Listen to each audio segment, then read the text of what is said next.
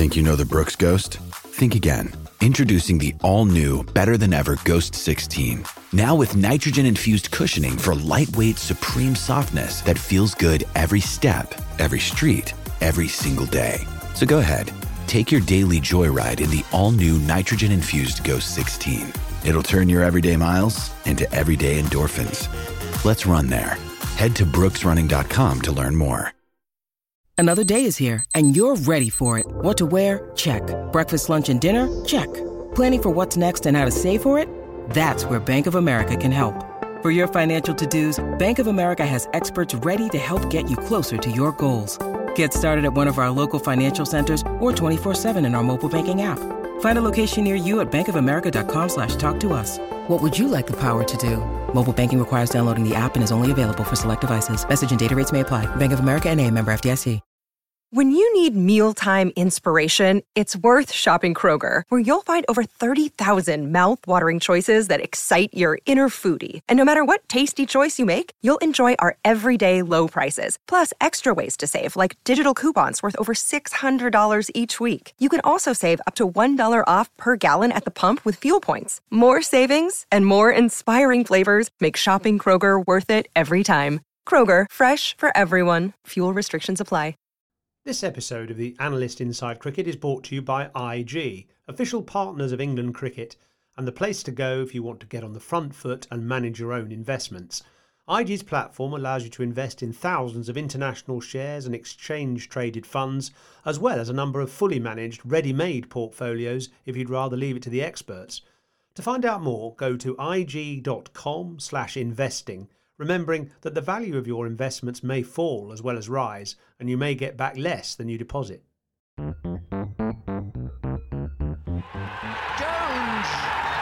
Barden! He's got it! England have won the World Cup by the barest of margins! Stokes flashes it away through the covers for 4, and England have won the match.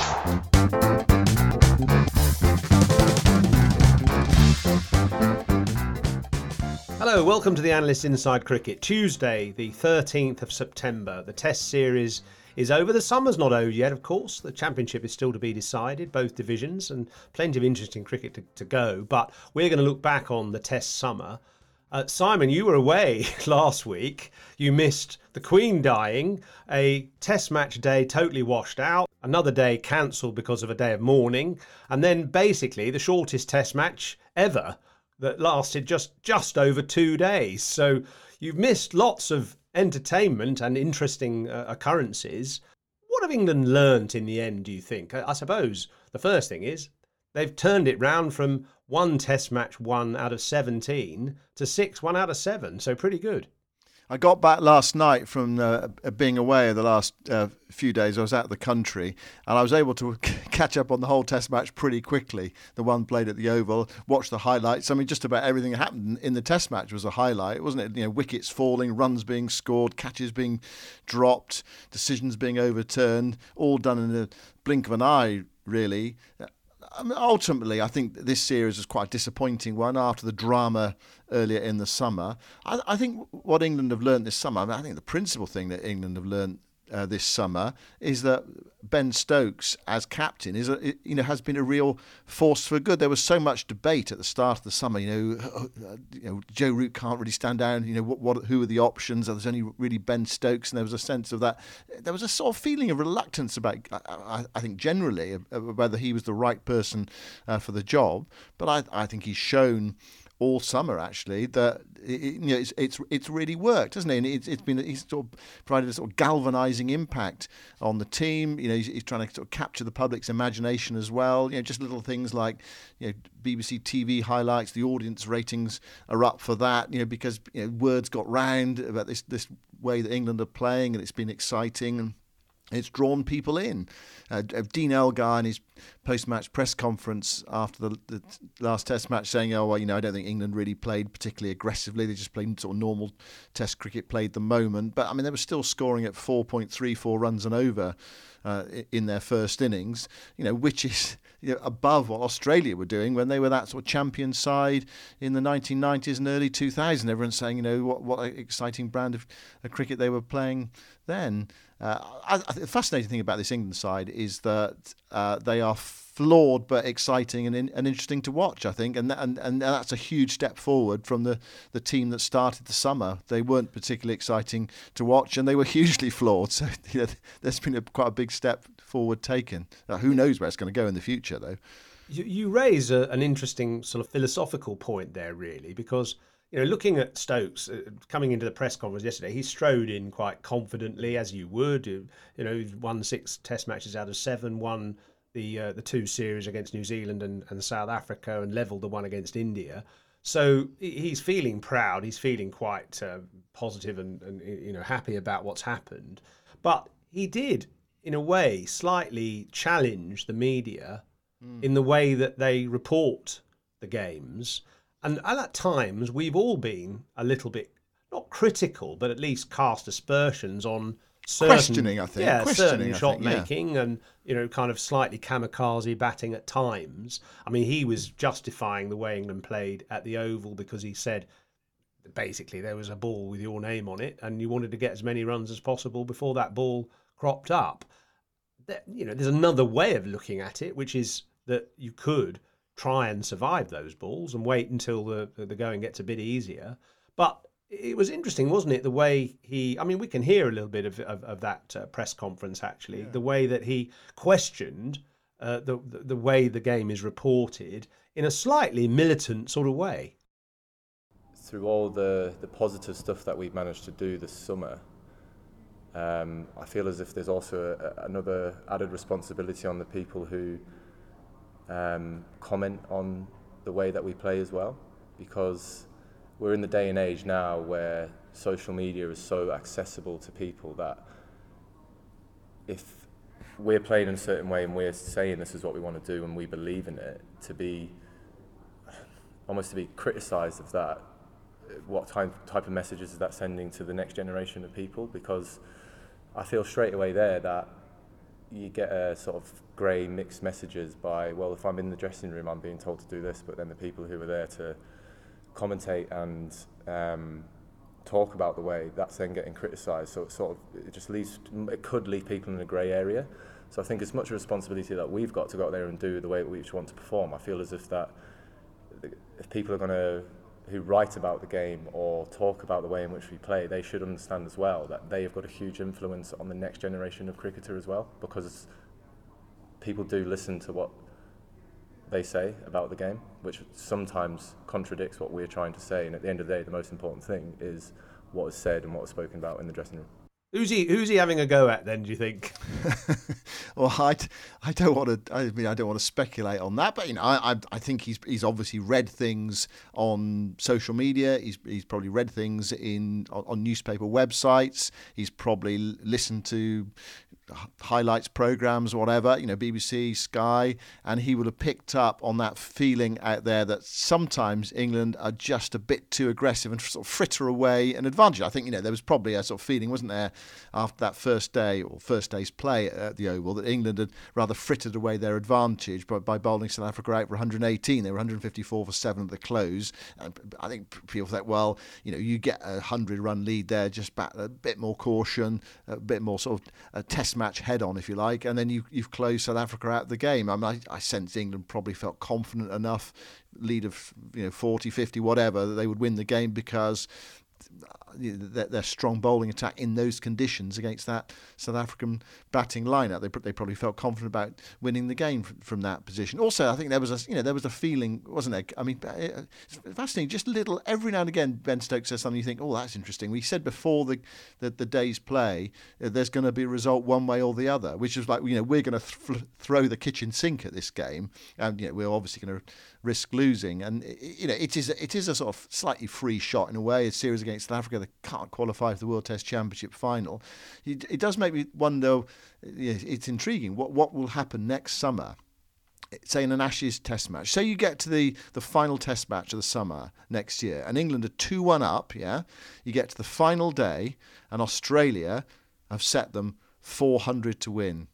How do England play it on that final day? So they're 2-1 up. Australia got into a decent position in the game, and England need 400 to win on the final day. Say on a decent batting pitch, the weather's fine. How do you think England are going to play it? Are they going to go full bore, or are they going to try to bat out for a draw? Well, I think you've got to be true to yourself, and this is something that Stokes talks about a lot, actually. And in fact, in that press conference, the last question was posed by me, and I said, "What did you learn from the summer about yourself?" And he said, "Well, to be authentic and to be honest and direct and genuine and true to yourself, and when you speak, really mean it." And rather than sort of saying things which people might want to hear, kind of thing. And I can sort of see why that works for him. And that, I think, applies to the way everybody plays. Zach Crawley, perhaps, in that second Test match, played a little bit within himself. But in a way, the way he played in this last Test match in the second innings, hastening England's victory charge, that was being true to himself. And it's funny, isn't it? When he plays a big drive and nicks off and he's caught at slip, everyone moans and says, "Oh God, that again." But yesterday he played some big drives and they whistled to the boundary. Actually, why those were successful shots was partly because, perhaps being set a target and having the tempo almost enforced on you, or not enforced on you, but the target's enforced on you, and that the mantra of the team in this particular game is play positively because there is a ball with your name on it. That kind of emboldens him to play his natural game. But actually, it wasn't swinging as well. And that's where he's flawed. He tries to play these big drives when the ball's swinging around corners at Lord's, for instance, and that's a mistake. So that's where you have to be smart. So, to answer your question, England set 400 on the final day. It depends on the conditions. It depends how they go to start with. I think you always set out to be positive, but you can be positive in the way of leaving the ball or positive in defence. I actually noticed a little bit with Crawley this last Test match. When he defended, he just defended a little bit later. The ball was just under his nose as he defended it, but he still defended it not firmly, but in a strong way. So that he wasn't suddenly becoming all timid and playing everything late like French cricket or anything. He was just adjusting his method a tiny bit. So I think it's about balance. And 400 to win on the final day of the Ashes, you're not going to go gung-ho. Definitely not. But you might get to tea at 240 for 3 or 250 for 3 and think, yeah, well, maybe we'll give it a go. And we can always shut up shop if it doesn't work. And it keeps people entertained. And I suppose, that goes back to this original point, really. Is it about winning or is it about entertainment? And it clearly seems to be something within the England camp, brought on by probably Stokes and McCullum and maybe Rob Key as well, that there's a responsibility to sell the game, not just to the current fans, but to the new fans, potential new fans, to younger people, to get them engaged in Test cricket, because it is a fantastic sport. But if it looks boring and dull and kind of a bit tedious, then there's less chance of people watching it. Yeah. I mean, you could argue, though, that actually sometimes boring bits make the exciting bits more special. Do you know what I mean? If everything is just kitchen sink thrown at something, then it's just it's like Test match T20. I mean, I haven't sorted out my own mind yet what I like. What I have to say is I've hugely enjoyed the summer. It's been wonderful fun. But there have been moments this summer, like for example Ben Stokes himself at Old Trafford, where he dug in and worked really hard and didn't try and smash it, didn't try and larrup it everywhere, and played actually a really high class Test match innings, and he still scored quickly, especially from 50 to 100. So even he is. They talk about this sort of ultra aggressive way, but even he is prepared to adapt and show another side of his game. What I thought was interesting about those comments from Ben Stokes in the press conference yesterday, actually, when I heard them, I thought my ears pricked up. I thought, that's interesting. He's almost saying, you guys, you need to be on message. This is what we're trying to do. You need to sort of stop criticising us or questioning. I think that's wrong, because I think there is a room for lots of different opinions. I think it's perfectly possible to question, say, actually, could you have played that differently? I'm sure they do that themselves. So what I don't want is this sort of homogenous way of,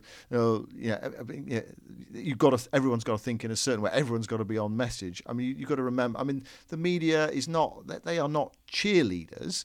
I'm sure everyone who watched the series enjoyed it and were beguiled by the way England played. And if it happens next summer, we have a riveting and exciting Ashes summer, then people will they probably will cut England some slack actually if the games are absolutely nail biters, full of excitement and adrenaline. But I think there's still room for saying actually is that on that particular day in that particular session, is that necessarily the right way to go? It's you can be on board but still not not necessarily be a cheerleader. But so what form of the game, what form of Test cricket do you want there to be? Do you want it to be T20 Test cricket, or do you want it to have some of those sort of traditional sort of aspects to it? I mean, I must say I don't particularly want to. I mean, the last Ashes series but one in Australia where Steve Smith was grinding England down remorselessly. I mean, there was something fascinating about it, but it wasn't that exciting to watch, really. It was one-sided, brilliant from him, fantastic, great sort of feat of determination and skill. It wasn't that exciting to watch. I don't know. You can ask if it had been, I don't know, Dom Sibley doing that to Australia, then would everyone in England have enjoyed it and been beguiled by it and relished it? I don't know. Well, answers on a postcard. I want to see Kagiso Rabada against Johnny Bairstow, single wicket competition. I just love. I think Rabada's a wonderful bowler. He's up there in the top 5 strike rates in cricket history in Test cricket, and I just love watching him bowl.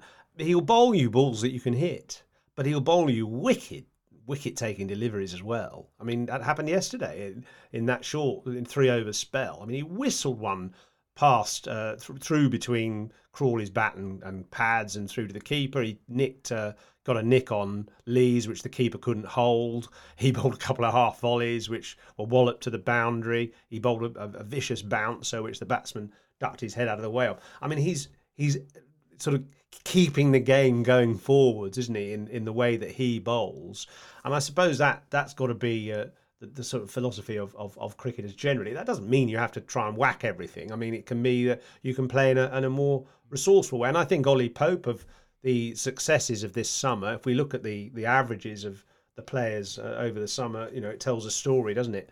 Ollie Pope, in the series just gone, averaging 44.75 with a strike rate of 77, which is decent, isn't it, for Test cricket? You'd average sort of 50 and 60 in Test cricket generally, strike rate wise, an average of 44 with the bat. Folkes second at 44, Ben Stokes third, 37, and actually Ben Stokes averaging with the ball 15 in that series. So very impressive output from him, bat and ball. Zach Crawley in the end in the series averaging 33, was obviously helped by a 69 not out. And Alex Lees down at 19, averaging 19. Joe Root averaging 11. Extraordinary. So I think you made the point the other day, that England have won a series without Joe Root making any contribution at all. Yeah, which is, in a way, it's a bit of a plus for him, isn't it, to do that? Because he has been the sort of leader of the pack for such a long time, and his runs have sort of held them all together. But he's had a very lean time of it against South Africa. Did well earlier in the summer, barely averaging or barely notching a run in this series, and yet England have still won the series. So, positives from the summer. I think Stokes' captaincy definitely. Pope at 3 has worked, or sort of largely worked. It's sort of changed the momentum at the top of the innings, I think. Yeah, I mean, he's not a Jonathan Trott accumulator or Chris Tavare blocker. He's more enterprising, as I said, by his strike rate. But I think he's got a good method, and I think he respects good bowling and has good judgment. He's certainly a better player than he was in the Ashes, where he was confused about his alignment and where to stand and all that. And he's worked out a method now, and I like the busyness of him at the crease. I think it's good. It keeps the game moving, but he's a little bit more resourceful. And except yesterday, where he tried a sort of strange reverse lap off Marco Jansen to finish the game, which actually ended rather painfully. But I think he's been excellent personally. Yeah, and Folkes, sort of question marks over Ben Folkes, weren't there, coming out of the West Indies series where he didn't keep particularly well. He didn't score that many runs. He didn't keep particularly well. He dropped a catch in this game that you'd expect, all keepers to catch, really. It looked like a fairly straightforward nick behind, and the ball just does wobble in England, and it can make a mug of a keeper. So Folkes has had a decent summer, sort of advanced his case. So too Pope. Top of the order, still some flaws. I think with Zach Crawley, I mean, he's an enjoyable player to watch, isn't he? When he's flowing, he's such an enjoyable player to watch. The Australians were enjoying him, admittedly, because he wasn't doing them that much damage in the summer, last summer in Australia. They don't mind a player coming out and taking them on a bit, as long as they don't do too much damage and do what Alistair Cook did way back when he scored all those runs in the Ashes series and won the series. Alex Lees, this whole thing about, it's tough at the top, and it's not easy to average 35 let alone 40 as an opener in English conditions. There's so much there, it seems, for the bowlers, and that was exemplified by the fact that no South African batter in this series averaged over 28. I mean, that's incredible, isn't it, really? And that's where they lost the series, isn't it, really? Yeah, totally. Yeah, their batting was, really let them down, and Mark Boucher has come out and said that today. We were short, technically. Is this the worst? I mean, I've heard the question posed: is this the worst batting side to come to England and play Test cricket? I mean, Bangladesh have been found out a few times in England early on some of their earlier tours. I suppose you expect South Africa to be better, don't you? Bangladesh, because of their sort of fairly young Test match career, they only started playing Test cricket 20 odd years ago. They're still developing, but South Africa have been a Test nation since the 1912. I think in 1912, Sydney Barnes went to South Africa and took the world record 49 wickets in 4 tests. And they played mainly on matting, but they've had 100 years of Test cricket. So you'd hope that they would be better. Obviously, they've had some injuries. They've had also the loss of a number of stellar names in the last couple of years as well, retiring. And that doesn't help. Yeah, I mean, it's interesting, isn't it? Because someone like Ryan Rickleton, who played in this last test, coming at number 4 or 5, he averages 53 in first-class cricket in South Africa. But there's a debate about how good first-class cricket is in South Africa. It's the old story, isn't it? What your first-class cricket produces isn't necessarily going to be reproduced in Test cricket. England, incidentally, I mean, just looking at counties, and you talked about Alex Lees there, averaging 23 in his 10 tests, and doesn't look as if he's improved. It doesn't look as if he's developing, really, still making same sort of mistakes. But in county cricket, there's an absolute ton of runs being scored.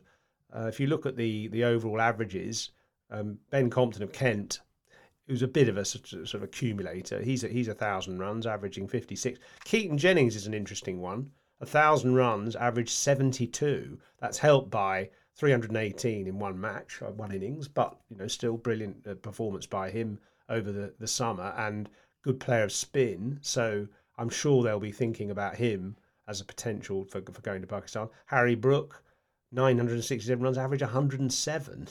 Amazing. And Sam Hain, who I really like, from Warwickshire, 954 runs, average 73. So, there's a lot of good runs being made in county cricket this year as a contrast to previous summers. How much is that, the dry summer, unusually dry summer, good batting conditions, and the Duke's ball as well, Yoz, which has been pretty unimpressive this summer. Castigated. Yeah. So, yeah. I mean, I think that, there are always factors, aren't they? When remember that early 90s when they got rid of there was hardly a seam on the ball. People felt. Yes, that was a Readers. Yeah. We used a Readers for a year, and there was scores of 800 and 900. But it does show that if you produce good pitches, people do make runs, and that's what you need. You need good pitches which produce decent scores, batsmen getting confident, and bowlers having to work a bit harder for their wickets. And that way, ultimately, you should be able to win abroad, which is part of the high performance review that Andrew Strauss and his team have produced. Can England win more Test matches abroad? At the moment, if you look back at the last year and a half or so, they've only won one Test match abroad out of, I think, 10. Is that right? Well, they won two in Sri Lanka, didn't they? And then they won the But first. if you go beyond they won that, the first since one in India, and then they lost the next three. Then in Australia they lost 4 out of 5 and drew one, and then they went to the West Indies and they lost 1-0. So that's 3, 4, 10. So they won one of their last 10 Test matches abroad. I go back to, just on South Africa's batting, I go back to Neil Manthorpe's comment. I saw him on the stairs at Lords that South Africa have got a 160 all out in them. Of course, they've actually had 4 160 all outs in them, didn't they? 151, 170, I say, 4 160s roughly. 151, 179, 118 and 169. I mean, those are 4 pretty ordinary batting efforts, which actually goes back to Lords, how important that opening stand was between Efia and Elgar at Lords. I think England would have been really disappointed in that game that they got that South Africa managed to get 326. I think that was where perhaps they missed out on the chance of the possibility of making the series 3-0 or beating South Africa 3-0.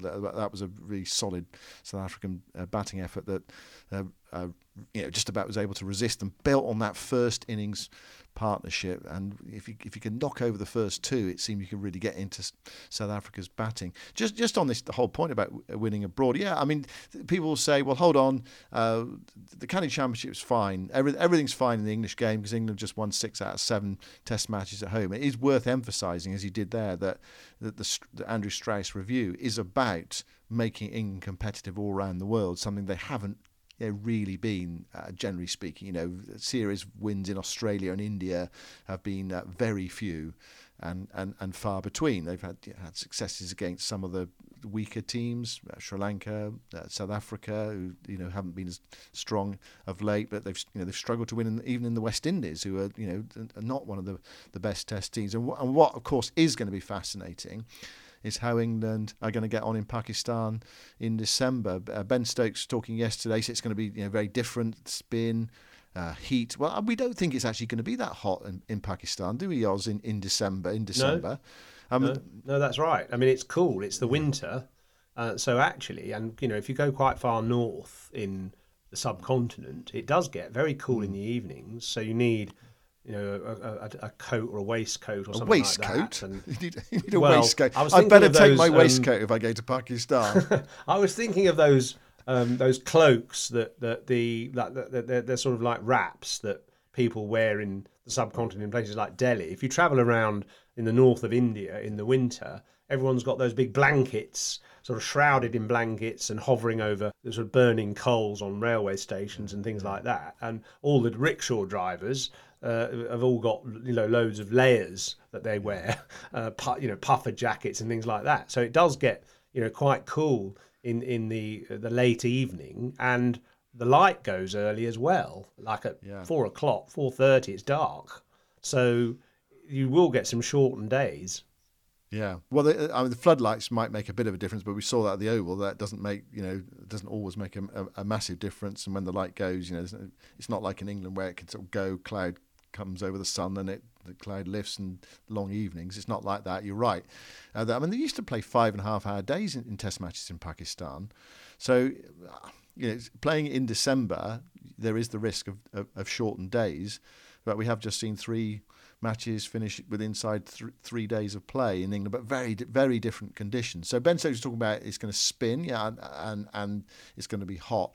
Actually, just on the heat side of it, they've quite sensibly, with the order of play, they've gone from north to south. So, Rawalpindi in the north, Multan more in the centre, Karachi in the south. That's very rough anyway in terms of Pakistan's geography. So as the month goes on and we go deeper into winter, then we're going further south. But yeah, I don't think it's going to be, probably not going to be roasting hot. And people who've been there recently, Test cricket there than the last England tour, so out in the shade, it's actually quite cold. You need to take jumpers and jackets. So yeah, so I don't think it's going to be roasting hot. Spin will play more of a factor in Pakistan. And also just listening to Ben Stokes, the way he was talking yesterday, it doesn't sound as if England are going to, sort of adapt their approach. They'll adapt a bit, I'm sure they will. But it does look as if they're going to go, full bore and try and take it on in Pakistan as well, which will be fascinating. The pitches tend to be sort of slower and a bit lower, and sometimes quite hard to score. Generally sort of goodish batting pitches where the normal template for playing in Pakistan is just to dig in, bat long, bat for 2 days, score 500, and try and control the game, scoreboard pressure, that sort of thing. So England are going to try and buck the trend and get 400 by the close of the first day, or just into the second day, and really progress the game. It'll be fascinating to see. But of course, Pakistan have got some quality, and it's not just a bit of quality in their spin. They've also got quality in their seam bowling attack as well.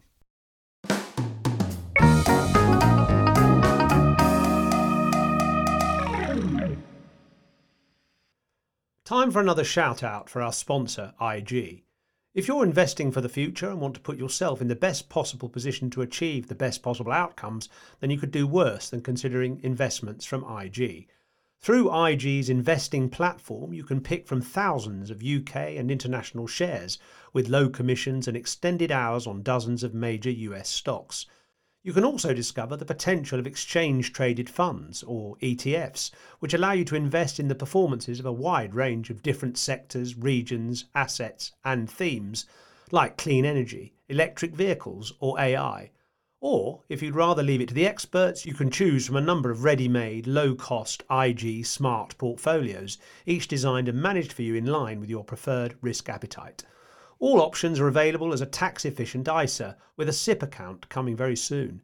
To find out more, go to ig.com/investing, remembering that the value of your investments may fall as well as rise, and you may get back less than you deposit. Well, all these test matches, of course, are part of the World Test Championship, and at the moment, looking at the table, Australia are top with a win ratio percentage of 70. South Africa have slipped after losing that series to England to second place with a percentage win 60. And then, interestingly, Sri Lanka third at 53, India fourth at 52, Pakistan 51 are in fifth place, and England are in seventh now at 38.6. So that's their win percentage. So in a way, although it's been a very exhilarating summer of Test cricket in England, England haven't improved their position significantly, and they're not able now to qualify for that World Test Championship final next June. Yeah, they've got 3 games left in the World Test Championship. Those games in Pakistan that we've been talking about, and even if they won all 3, we think they can't get their win percentage up to 50. So it's going to be in the final: Australia, South Africa, Sri Lanka, India, or Pakistan. South Africa, they've got one of their problems is they've got to go to Australia and play 3 test matches, and they could lose all 3. So that would damage their win percentage. But they do play 2 at home to the West Indies. India look reasonably well placed to me, although they do have to receive Australia for a 4 test series. You think they could bump their win percentage up. As for Sri Lanka, they've only got 2 tests left to play, both in New Zealand. So if they were to lose those, they generally speaking don't do that well in New Zealand. If they were to lose those, then they would drop down in their win percentage. It's quite difficult because of the percentage point situation. It feels as if things can change quite a lot and quite quickly as well, because everyone's playing against each other. So if you won a series 3-0, that would significantly improve your win percentage and significantly damage your opponent's win percentage, as Australia will hope to do against South Africa. It's a bit of a shame, isn't it, that England started so poorly in a way, because they would be right in the mix, and it would give sort of added piquancy to the last few months of the World Test Championship if extra teams are involved in trying to make the final. Although, as it stands, quite a few teams are still in contention of doing so. I mean, Australia have still got, what have they got left? They've still got quite a bit to play. They've got 2 tests at home against West Indies, 3 tests at home against South Africa, and 4 tests away in India. You could see them winning all 5 of those tests at home, conceivably, against West Indies and South Africa, and then India away. Well, it's always a tough challenge to go there. What they could do, of course, Australia, is they could almost knock India out of the final if they were to do well in India. So there's a lot to play for. And I think it does create interest in Test cricket, definitely. Not all series are part of the World Test Championship, which confuses people. But it does give a bit more focus to Test cricket, and with the prospect of an exciting final next summer. My money at this stage, my sort of hunch, would still be on an Australia-India final.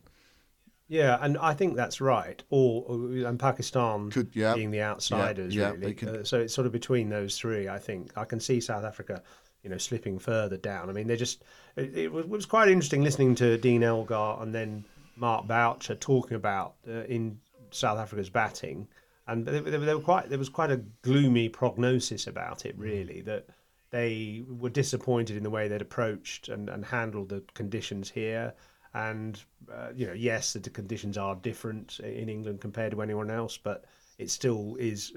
Some basic flaws were appearing, and they weren't very cognizant of how those flaws can be rectified in the short term.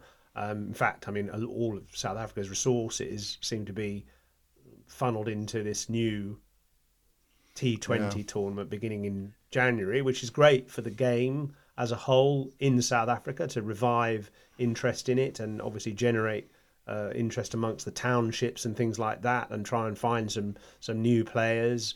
They've got kind of talent search programs going as well. You know that Haris Rauf, who is one of the sort of unknown stars of the Pakistan one-day side especially, he came through a talent search program which it was run in Pakistan, and I think there were 500,000 entrants to this show or program, and he was the winner, and he was unknown before that. And I noticed also as well that haven't Warwickshire opened up their they have talent selection program as well. Rather than sort of trying to identify local talent, they've said, come to us if you think you're good enough. Sort of get in touch. Yeah, it's worth. That's a good point. I mean, it's worth having a look at the Warwickshire website, because you can upload videos of yourself batting and bowling, showcasing your skills, and that's available to anyone to have a go at.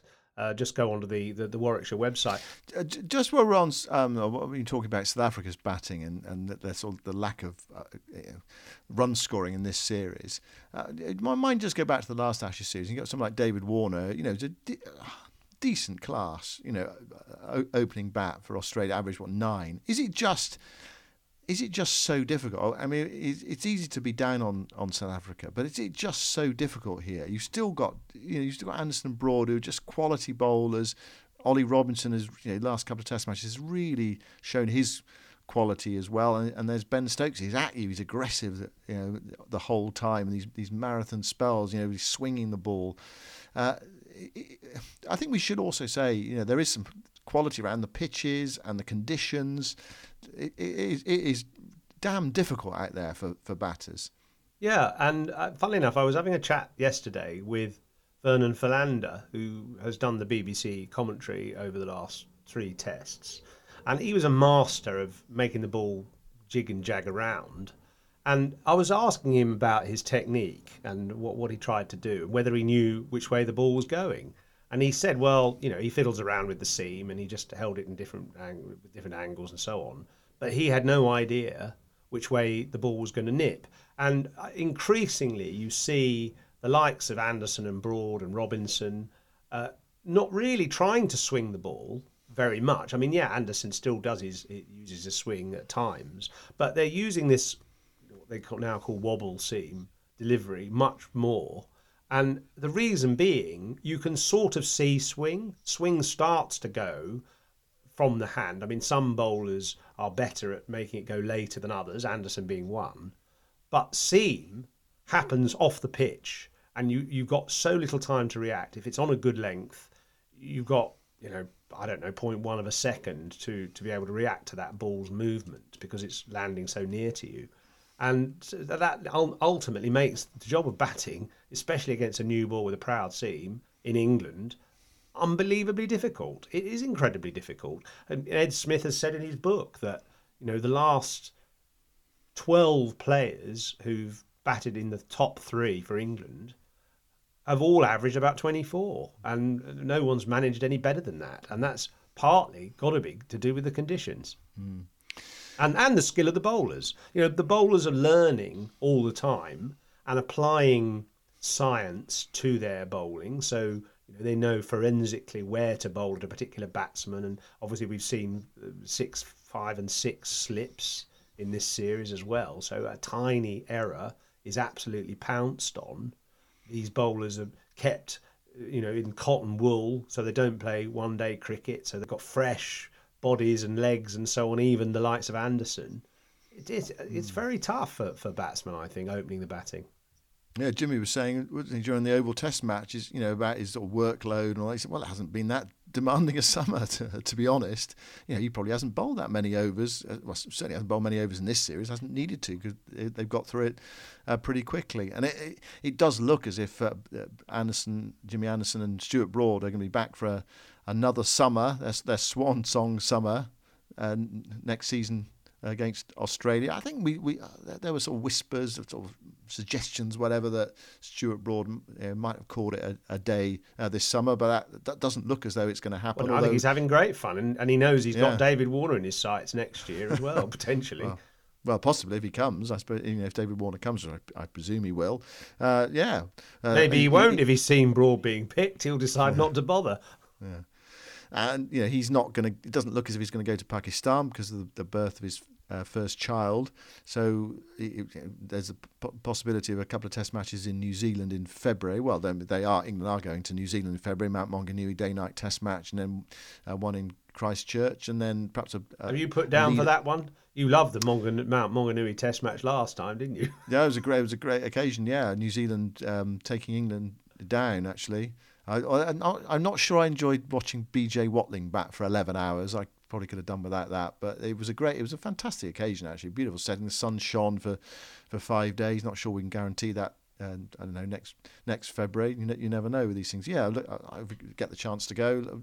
Looking forward to it. Anyway, that's what's ahead for England. 3 tests against Pakistan, 2 against New Zealand, and then potentially a Test match against Ireland leading into the Ashes summer. So that's England's Test programme ahead. Before then, though, yours, stacks and stacks and stacks of white ball cricket, not least a 7-match T20 series between Pakistan and England, which it feels like it's starting now almost. I mean, they're off, aren't they? In I think a day's time, they're heading off to Pakistan with this big squad actually of 20 players, with Alex Hales added to the squad, and what an opportunity that is for him after being in the wilderness for so long. Pakistan just lost in the Asia Cup final to Sri Lanka, who are resurgent. We saw Sri Lanka in England last summer, and they looked a pretty ordinary side, but they're just getting themselves together in time for the T20 World Cup. They actually have to qualify. Sri Lanka come through the qualifying group, and they could play England if they win their group, which they should do. They'll end up one of the teams playing England in the T20 World Cup. So the game does not stop, yours, but you're going to stop, aren't you? You're off on holiday for 10 days. Well, I'm going to try and find a telly somewhere in a Greek island called Sifnos to see if I can watch at least one of those T20 games from Pakistan. I know that sounds sad, that I can't completely separate myself from cricket, but it's a challenge actually, on an island where it's completely in the middle of the Aegean, whether they've got any coverage of Pakistan against England, but I'll try and find it. So our next podcast will be a review of England's T20 series in Pakistan. I hope you can join us for that. And thanks for listening. And by the way, thanks also to our sponsors for this series, IG. For more information, go to ig.com/investing.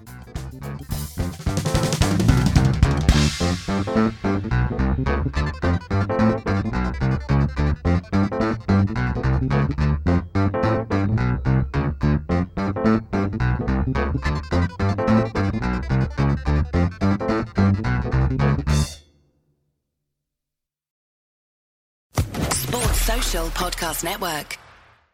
Judy was boring. Hello. Then Judy discovered ChumbaCasino.com. It's my little escape. Now Judy's the life of the party. Oh, baby, mama's bringing home the bacon. Whoa, take it easy, Judy. The Chumba life is for everybody. So go to ChumbaCasino.com and play over 100 casino-style games. Join today and play for free for your chance to redeem some serious prizes.